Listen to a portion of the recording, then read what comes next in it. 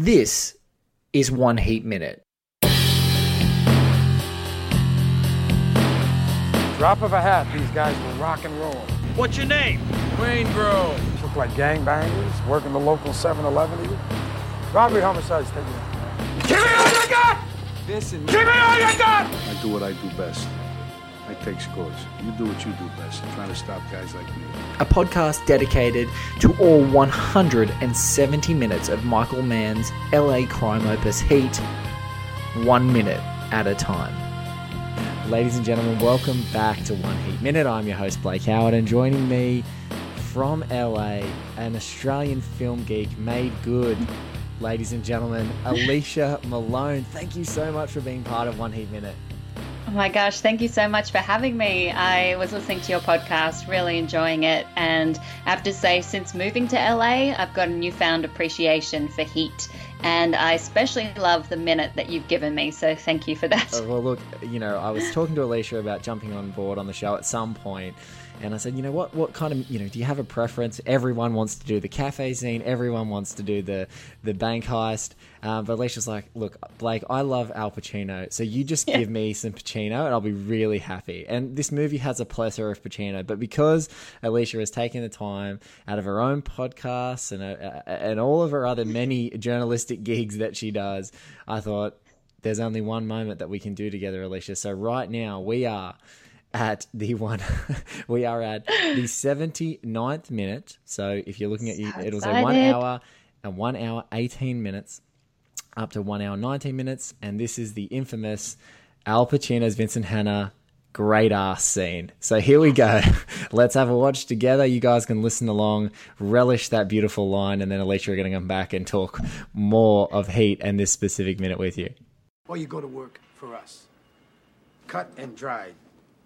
That is it. Oh, shit. Charlene Shaherless. Who? Who? Who? Were you a fucking owl? The lady you've been talking dirty to on the telephone every day last week. Yeah, all right. You know what? You can't tie me to her.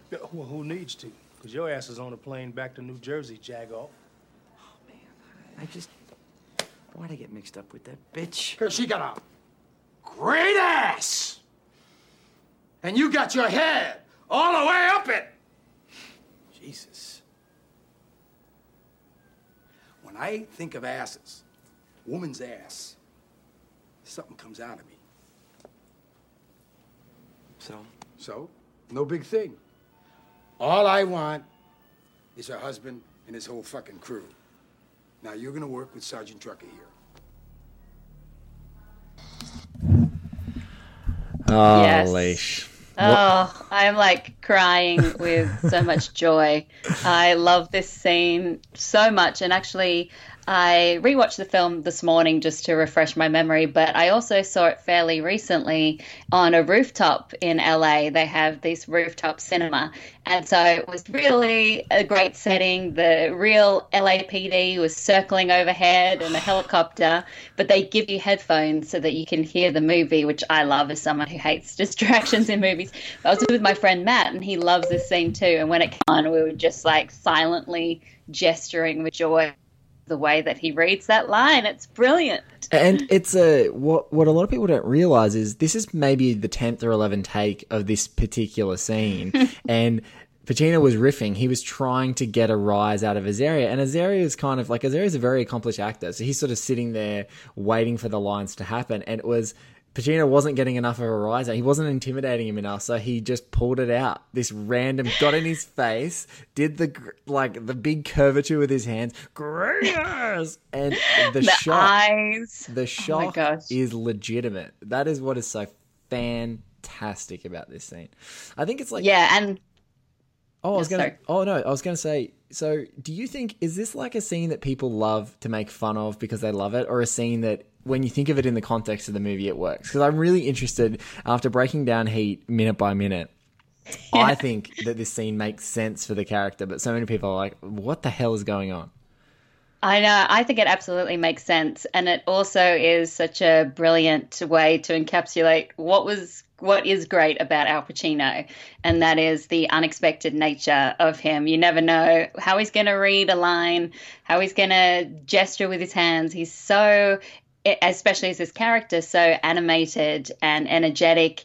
And I know 2016 they did like a big 20th anniversary of the film, and the cast was there, and Al Pacino said that Vincent was actually on cocaine the whole time, Yes. which I think goes some way to explain some of his erratic behavior. But I also love when Michael Mann talks about how Vincent used that unpredictable nature as almost an interrogation tactic, that the guys that he was talking to would never know what to expect because you just wouldn't know what he was going to do next. So I love that. In the context of that, this scene I think absolutely works.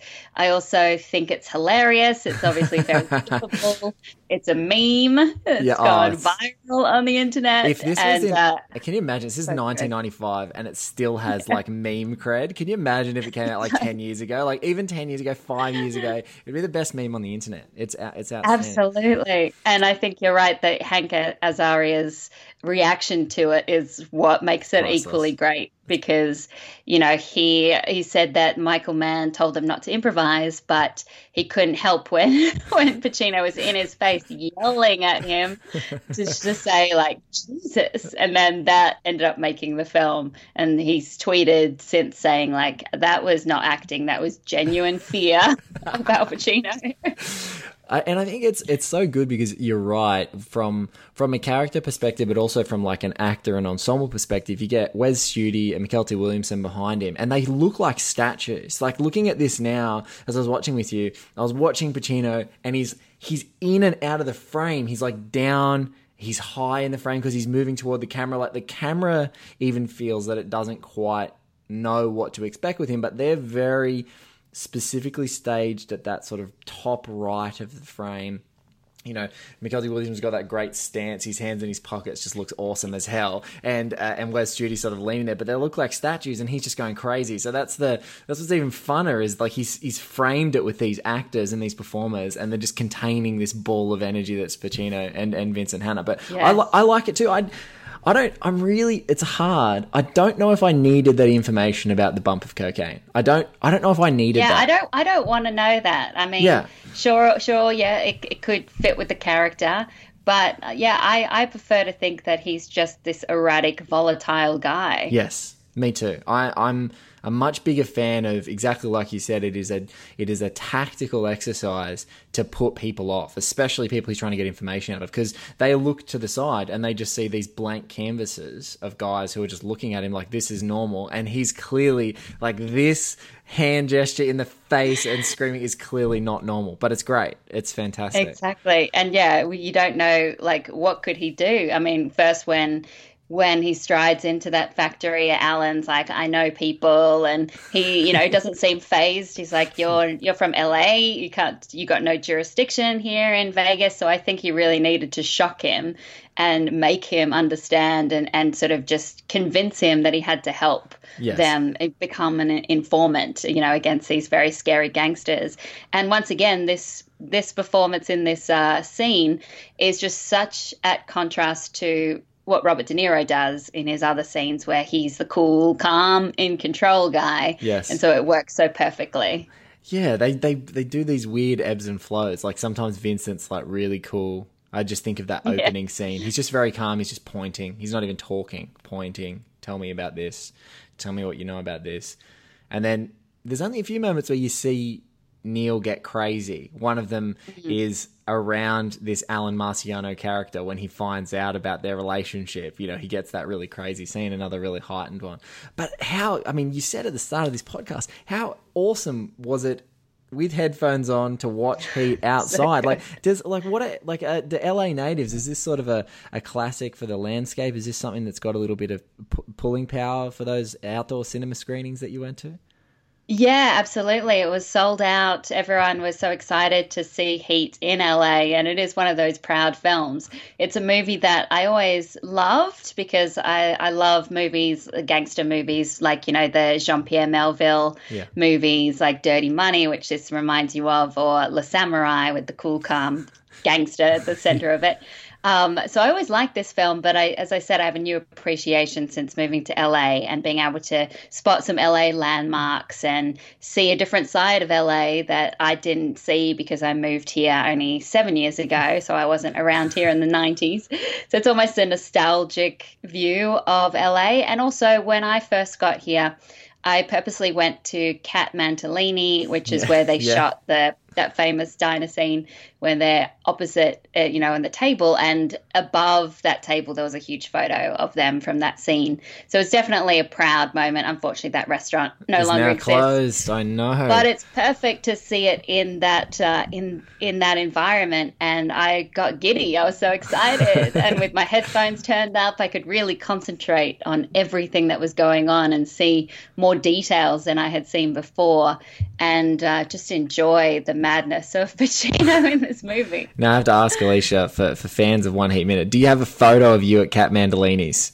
Do you have a photo? I didn't. I Oh, didn't do damn that, it. unfortunately. One of my friends who covers movies for Fox in DC, he's like the biggest Heat fan, and I remember he went and took a photo, Nice. The exact same pose and everything, and I wish I did that. I was so excited to be there, but I kind of just took it for granted that restaurant would be around forever. Oh, well, I think it's weird. It's like when the movies that you love, though, the great thing about this movie is that set in an actual living, LA feels like a real city. Like it's not just that's when you go to a film set, you get super excited because you're like, oh my God, this is that scene, This is Mos Eisley Cantina. Imagine being able to go there when they created that set, back in Pinewood. But what's cool is that there are spots and places, and I had a chat to Luke Doolan, so guys who would be listening, Aussie editor of Animal Kingdom, Academy Award nominee, a short film nominee, and his house, where we were talking about a scene that coming up later in the film. I've put a little snippet up.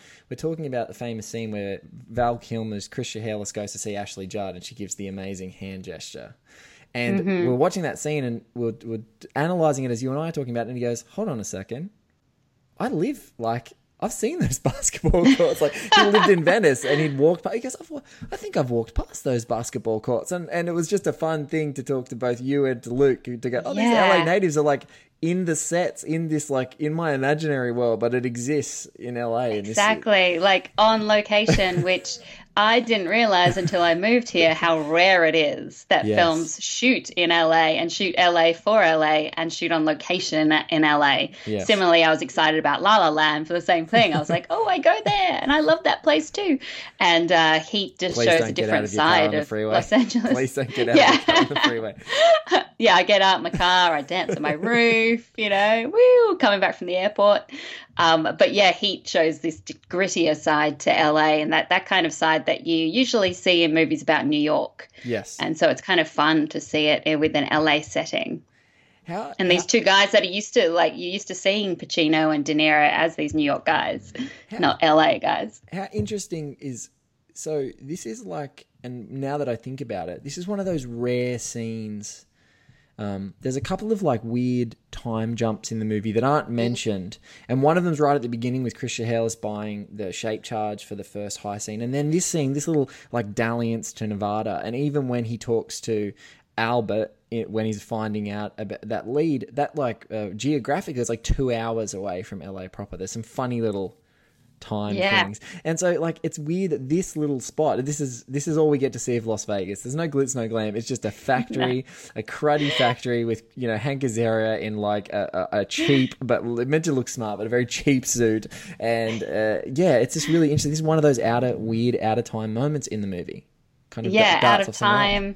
Out of Los Angeles, although probably was shot in LA. Yes. Because you don't see any of Vegas. No. But yeah, thinking about it logistically, it's like, did they get a plane, which is, they probably did, and that's about 45 minutes away, or did they drive, which is about 3 hours away, and everything is close to LA, but still quite far apart at the same time. And you're right, it kind of just comes out of nowhere, and then they just obviously go back to LA and just continues on. But that's like no time's passed. Yeah, that's the weird, like, this It's like, how long is this taking? Timeline. Yeah, Yeah. what is the time? And this one, putting it, when you put it together a minute at a time, it starts to get confusing. But I think it's just good. It's like time is passing. We know it's not, we know it's not day by day by day, but things are happening pretty consistently, so we can see it all happening.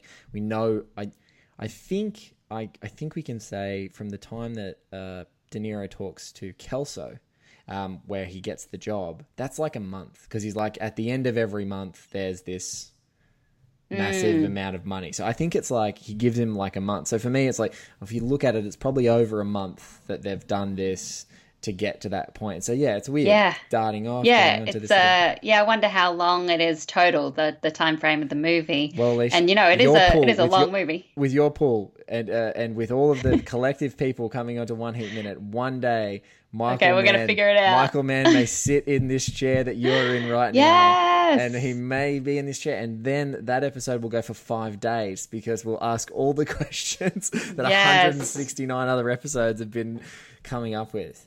That would be great, because Michael Mann was such a master, obviously, of combining action with brilliant dialogue, and just the pace of this movie. It's so long, but it flies by. Yeah, that's there's in longer movies, and I know you would, Alicia, apart from being an entertainment journalist, often goes to, film festivals, and she's in, as we both are occasionally, and you just watch stream of movie after stream of movie, and especially when you're watching so many films, there's so much of an inclination to look down at a watch and go, what is happening? Like, where are we? Where are we in the world? What's happening? I need to just check, like, how long this running time is, because it's dragging. And Heat never drags. Not even for a minute. You're just flying through and such a big sprawling cast. I think it's 70 odd speaking roles in the movie, which is kind of unheard of, but for both, people right in the center of the cast and sort of the fringe supporting ensemble.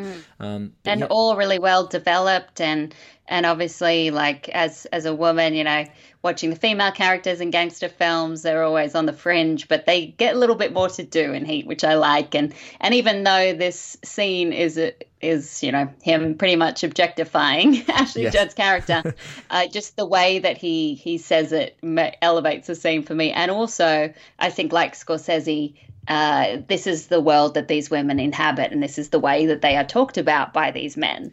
So it's kind of realistic to show them in that way. I agree. But I think what I think is funnier, and this is, I wonder if you think this as well, is when I see this, I feel like Vincent is talking about women to Hank Azaria's character, like he would talk about women. Yeah, exactly. She's got a great ass. Like, for the rest of the movie, Vincent does not exhibit anything close. That's to that, true. To that behavior. It's like he's just sort of like, this is what's going to get this guy's attention if I act uber macho and uber sort of. Because it's like he's trying to hold his marriage together, although he's addicted to the job, so he can't. That falls apart, and she's the one that cheats on him, but I think you're right, and I think that's again why it comes out of left field, and it seems so out of place, is because it's not the way he normally speaks, but. It's almost like he's making fun of him, like making fun of the character of Alan. Like, that's the kind of stupid thing that Alan would say. Because before that line, Alan says about, like, why did I get involved with this bitch or something? So obviously doesn't respect her at all. It's like he's just making fun of how little he thinks of women, and again, just over-exaggerating everything to the point where it's shocking. I just, like, I'm going to have to, for the episode, if you guys are listening, jump onto oneheatminute.com, because I'm going to put some stills up. There should be a special category in the Academy Awards for people who are supporting and not breaking, because Wes Studi deserves an Oscar for not breaking in the scene, as does Michael D. Williamson. Like, to hold a straight face while Pacino does this madness, and then seeing Hank Azaria's stupid, like, wide, face agape at, like, what's happening. I just think it's just so perfect that I marvel at their performance. I'm like, oh my God, how did you stay in character and keep that real sort of stoicism? I mean, obviously they're professionals, but real proper professionals to nail that. Because if they hadn't, then if it's kind of saying that you can't really repeat, because so much of so much of the brilliance lies in that surprise, which you can feel is genuine. You Yeah. can feel it. And every time I watch that scene, and I've seen it so many times, I still get surprised. Like I notice little details, and I just think, imagine just having him come at you with those eyes and like lunge towards you, and then do that kind of pelvic gesture that he does. It would be quite terrifying, but hilarious to watch. So I think I would probably break like out of nervousness if that was me. You would nervous laugh. You would absolutely Yeah. nervous laugh. And there's an look, and he just skates out of our minute in the very in the preceding scene. Is I love the detail of the overweight Nevada cop with a mustache. Like, I look at him all the time, and I'm like, he's probably a cop.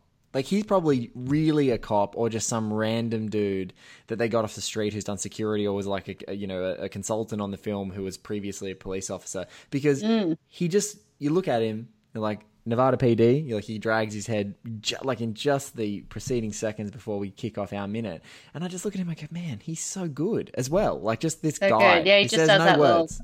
nod, Yeah. just like, yeah, Mug- I'm here. It gives some mean And he mugging. does look so real. It does add to the authenticity of it, and also the contrast between someone like him, the Vegas police, versus the LAPD that's just like striding in places. And just before that minute, he says, what does he say? Like, the girl says, "You can't go in there," and he's like, "Watch this." Watch this.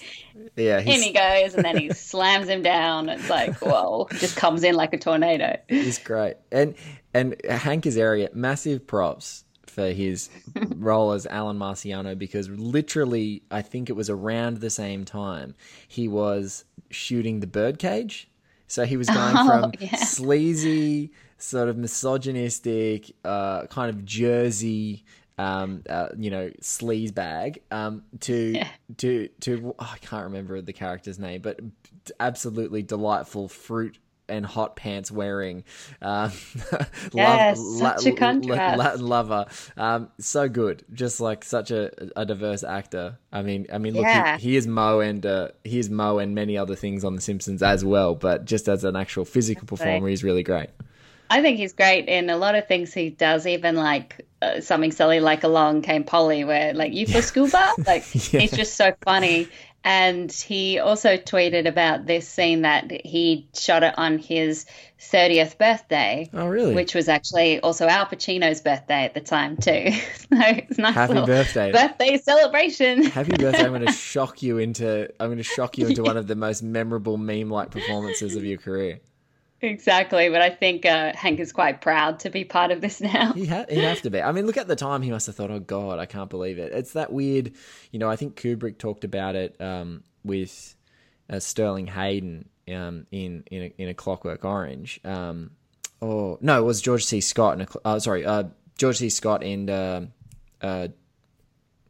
Doctor Strangelove. Yeah, when he's talking about how he had George C. Scott read every line with focus and intensity and playing it straight, and then like 1 out of 10 takes you go, just ham it up. And so George C. Scott had hammed it up, and every hamming it up is in the movie, because he knew that George C. Scott didn't want to ham up the performance. So it was just like this pure creative manipulation. And so I wonder if that's that fun thing of like, man's going through all the takes, and Al loves the reaction so much. He's like, you know what? Although all those other takes are probably something Hank would be happier with, I think it actually makes sense for this movie if this goes in. So it's that weird thing of like, absolutely, it's the one take you probably didn't like your own stupid real reaction coming through the character, but I think that makes it so much more authentic. It really does. And, I think I could have read the script for The Heat. I could have read the script for Heat before it was filmed, and I would never have guessed with most of the way that Al Pacino reads his lines. And it's also the thing where you can imagine De Niro in the other role, the role of the cop, and you can imagine Pacino as the role of the gangster, because they both played both sides, but it would be a completely different thing. Yeah, it's really strange. I wonder that, because, Pacino in that quiet, menacing mode, Godfather Part 2, he would play Neil McCauley with such like an Iceman cool. It would be really great. But I think that I've got like a feeling of De Niro being a violent cop. Like, he would have beaten Alan Muzzy. You know what I mean? I feel like it's like if the movie was made 10 years earlier and, like, you know, Abel Ferrara was the director or something like that, it would be like a Bad Lieutenant. Like, he'd be not a nice guy. So it's really weird because Pacino sort of, he's like diminutive stature. He's physically imposing when he gets in your face, but he doesn't look like he'd beat the hell out of you. But this is kind of Max Cady, Robert De Niro. So, and, you know, he's doing some chin-ups in his off time. He could beat the hell out of you, it seems. It seems like that. Yeah.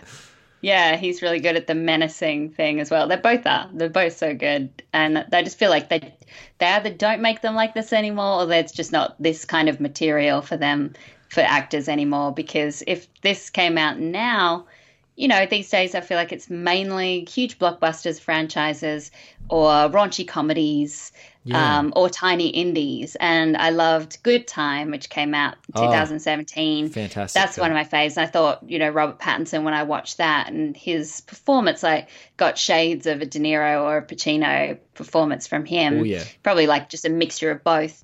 But, you know, there's just not this level of material that has a budget and has great roles for wonderful actors as much anymore.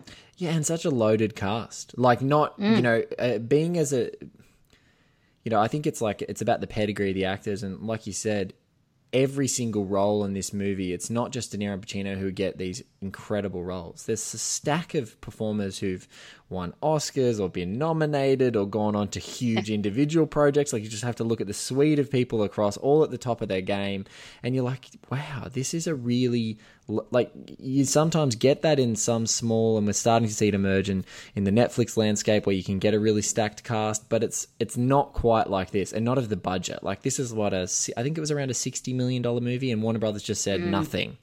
You know, 60 or 100 million, and Michael Mann's like, yep, I've got it. And they're like, cool. Yeah, he's like, I've got Pacino and De Niro, they want to do it. And they're like, okay, great. Sure.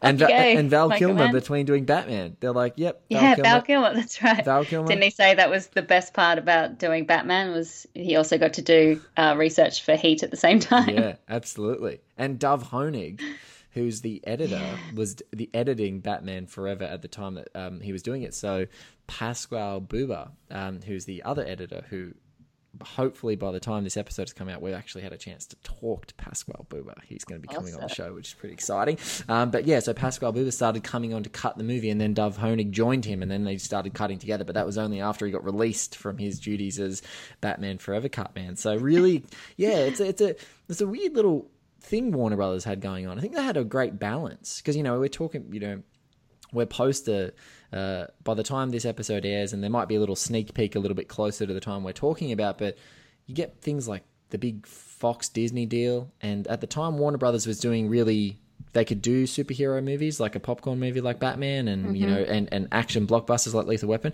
but then they were committing $100 million to something like Heat. So there was a really nice balance they had going. So I'm wondering, I wonder if that is going to exist in this new Disney-owned world, Alicia. I have no idea. I don't know. Everything is cinematic universes and franchises. I'm sure, you know, that someone in Warner Brothers is probably like, what do you think about Heat 2? You know?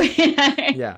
Well, like, we reboot a reimagining of Heat. No. I hope not. No, I hope not. I hope not. Please. But, okay, if it was to happen, okay, so because I think Michael Mann had been writing a prequel novel with the intent that maybe it would be about these guys in their early career.